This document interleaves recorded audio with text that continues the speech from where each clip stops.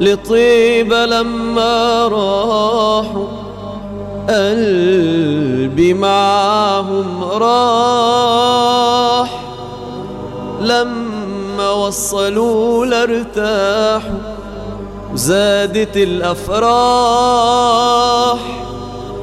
لحالي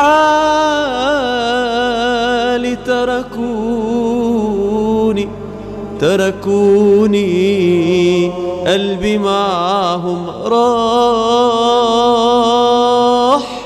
قلبي معهم راح. الهادي لما راحوا قلبي معهم راح، لما وصلوا له ارتاحوا.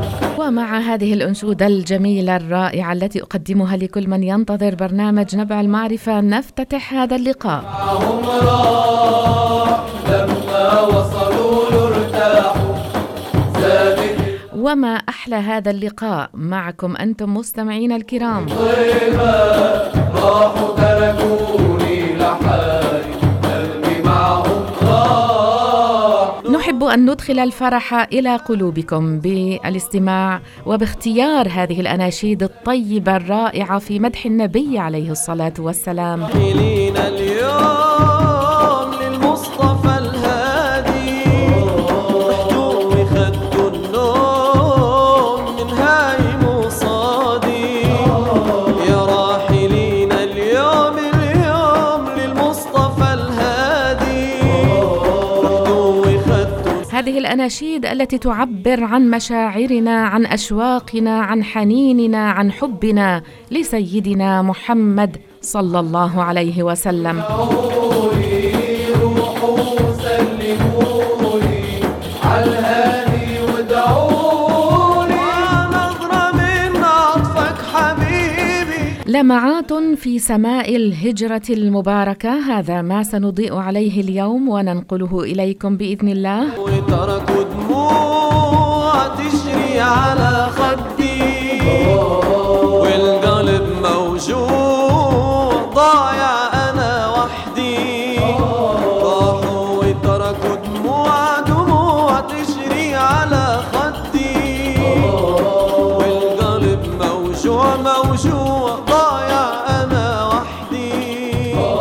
حملتم سلامي للهادي انتهامي، حملتم سلامي.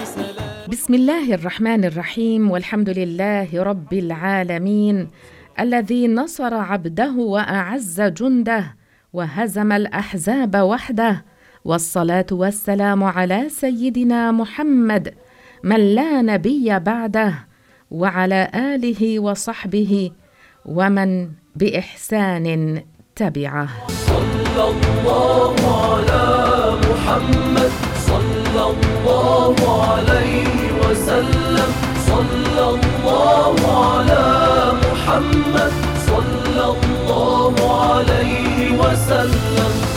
الهجرة نور. إن الماضي صفحات والتاريخ عبر وعظات، وفي صفحات الماضي وعبر التاريخ المجيد السراج الذي يكشف للمستبصر الرؤية ويهديه سواء السبيل. وهجرة الرسول صلى الله عليه وسلم المباركة هي واحدة من تلك العبر والعظات. وأضاءت شعلته الآفاق بدين وكتاب مسطور، وأنارت شراعته. والأمة الإسلامية تمر اليوم بمرحلة من أدق مراحل تاريخها، وهي لذلك أحوج ما تكون للاستفادة من دروس الهجرة المباركة ومن عبرها.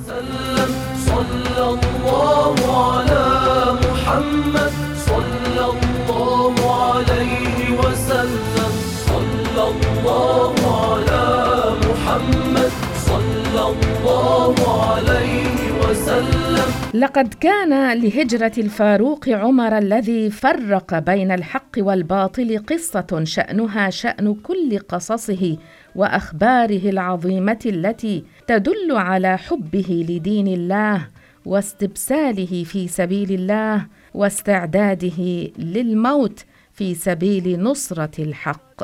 ذلك أنه عندما جاء دور سيدنا عمر بن الخطاب قبل هجرة الرسول ب7 أيام، خرج مهاجرا وخرج معه 40 من المستضعفين، جمعهم سيدنا عمر في وضح النهار وامتشق سيفه وجاء دار الندوة وقال لصناديد قريش بصوت جهير: يا معشر قريش، من أراد منكم أن تثكله أمه أو تترمل امرأته أو ييتم ولده أو تذهب نفسه فليتبعني وراء هذا الوادي، فإني مهاجر إلى يثرب. فما تجرأ أحد منهم أن يحول بينه وبين الهجرة المباركة، لأنهم يعلمون أنه ذو بأس وقوة، وأنه إذا قال فعل. الله الله إنه عمر.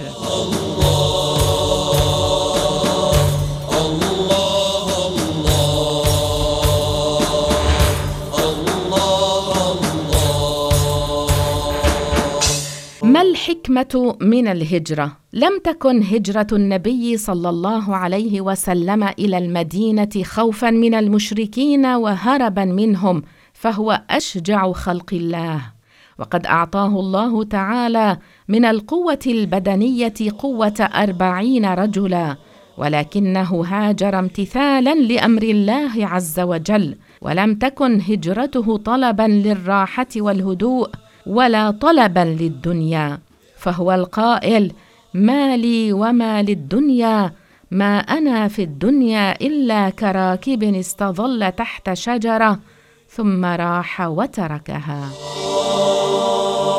لكن في أول دعوته ما قاتل طه الكفار، بل كان يمر ويدعوهم دوما ويحذرهم نارا. ولم تكن هجرته صلى الله عليه وسلم تخليا عن الدعوة إلى الله، بل قد هاجر النبي صلى الله عليه وسلم تنفيذا لأمر الله، وهو يعلم يقينا أن دعوته دعوة حق ورسالة هدى، لا بد من أن يؤديها ويبلغها كما أمره الله عز وجل.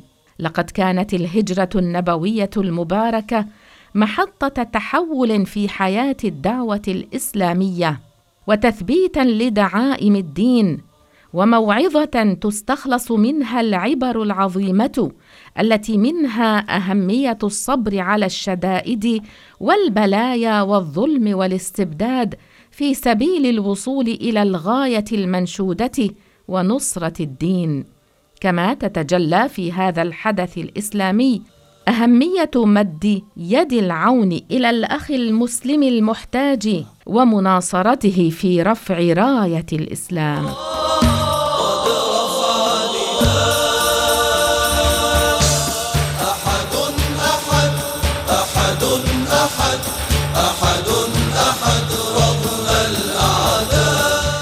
ربح صهيب. حين أراد الصحابي الجليل صهيب الهجرة إلى المدينة، قال له كفار قريش: أتيتنا صعلوكا حقيرا فكثر مالك عندنا، وبلغت الذي بلغت ثم تريد أن تخرج بمالك ونفسك؟ لا والله لا يكون ذلك. فقال لهم صهيب وقد ملأ الإيمان قلبه: أرأيتم إن أعطيتكم مالي أتخلون سبيلي؟ قالوا له: نعم. فقال: فإني قد جعلته لكم. فلما بلغ الخبر رسول الله صلى الله عليه وسلم قال: ربح صهيب، ربح صهيب. أنصار النبي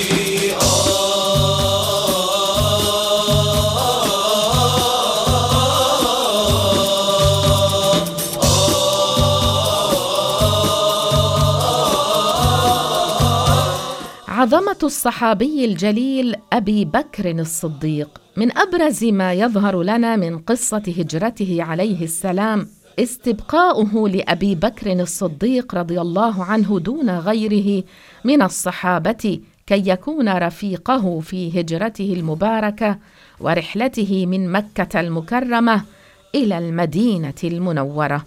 فلقد كان أبو بكر رضي الله عنه على قدر هذه المزية التي أكرمه الله بها، وكان مثال الصاحب الصادق الوفي. ولقد رأينا في قصة هجرته مع النبي صلى الله عليه وسلم كيف أبى إلا أن يسبق رسول الله صلى الله عليه وسلم في دخول الغار كي يجعل نفسه فداء له عليه الصلاة والسلام من أي أذى قد يلحق به.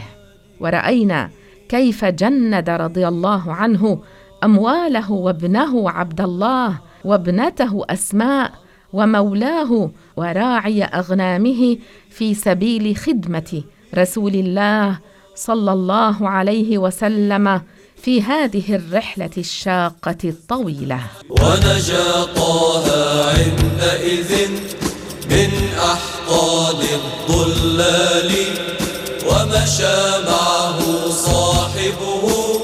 فلا عجب أن يقول رسول الله صلى الله عليه وسلم في حبيبه أبي بكر رضي الله عنه: لو كنت متخذا خليلا من أمتي لاتخذت أبا بكر. ومشى معه صاحبه ذاك الصديق الغالي، ترك مكة لا جبنا بل أمر الله الوالي. فرضت الهجرة إلى المدينة على من استطاع إلى أن فتحت مكة بعد 8 أعوام من الهجرة، فنسخ وجوب الهجرة من مكة إلى المدينة، وبقي وجوب الهجرة من دار الحرب على من لا يأمن على دينه. وفي السنة الأولى من الهجرة المباركة بنى صلى الله عليه وسلم مسجده ومساكنه، وآخى بين المهاجرين والأنصار، وأسلم عبد الله بن سلام، وكان عالم اليهود بالمدينة وأعلم أحبارهم، وفيها شرع الأذان وأمر بالصلاة إلى بيت المقدس، فصلى نحوه 17 شهرا، ثم نسخ بالأمر بالرجوع إلى استقبال الكعبة. وليس في ذلك نسبة البداء إلى الله، لأن الله لا يتغير علمه، بل هو عالم في الأزل باختلاف مصالح عباده لتغير أحوالهم، فالله عز وجل يتصرف في عباده بنقلهم من الصحة إلى المرض، ومن الفقر إلى الغنى، ومن الحياة إلى الموت، وعكس ذلك، ولا يخرج ذلك من الحكمة، إذ إنه لا يمتنع في الحكمة أن يأمر الطبيب مريضاً باستعمال دواء في وقت ثم ينهاه عنه في وقت آخر، لتعلق صلاحه بذلك في الحالين.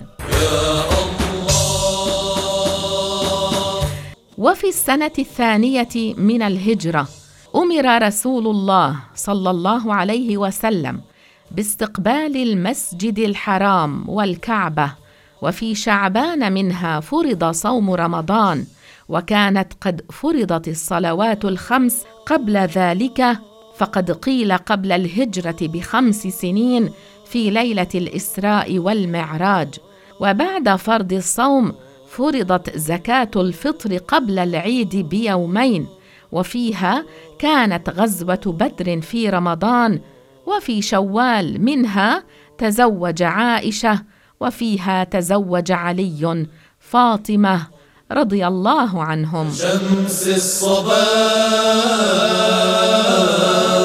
بأحمد طه نبي الهدى يضيء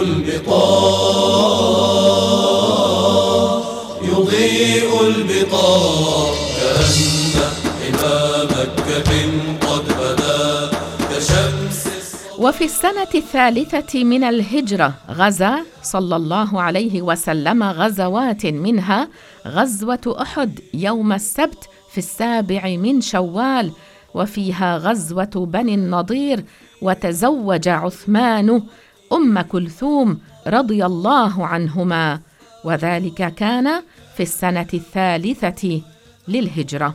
أما في السنة 4 فقد حصلت غزوة الخندق، وقيل في 5، وفيها قصرت الصلاة ونزل التيمم. أما في السنة 5 فقد غزا عليه الصلاة والسلام غزوة ذات الرقاع في أول المحرم، وبها صلى صلاة الخوف. وفي السنة 6 من الهجرة كانت غزوة الحديبية وبيعة الرضوان، وكسفت الشمس ونزل حكم الظهار.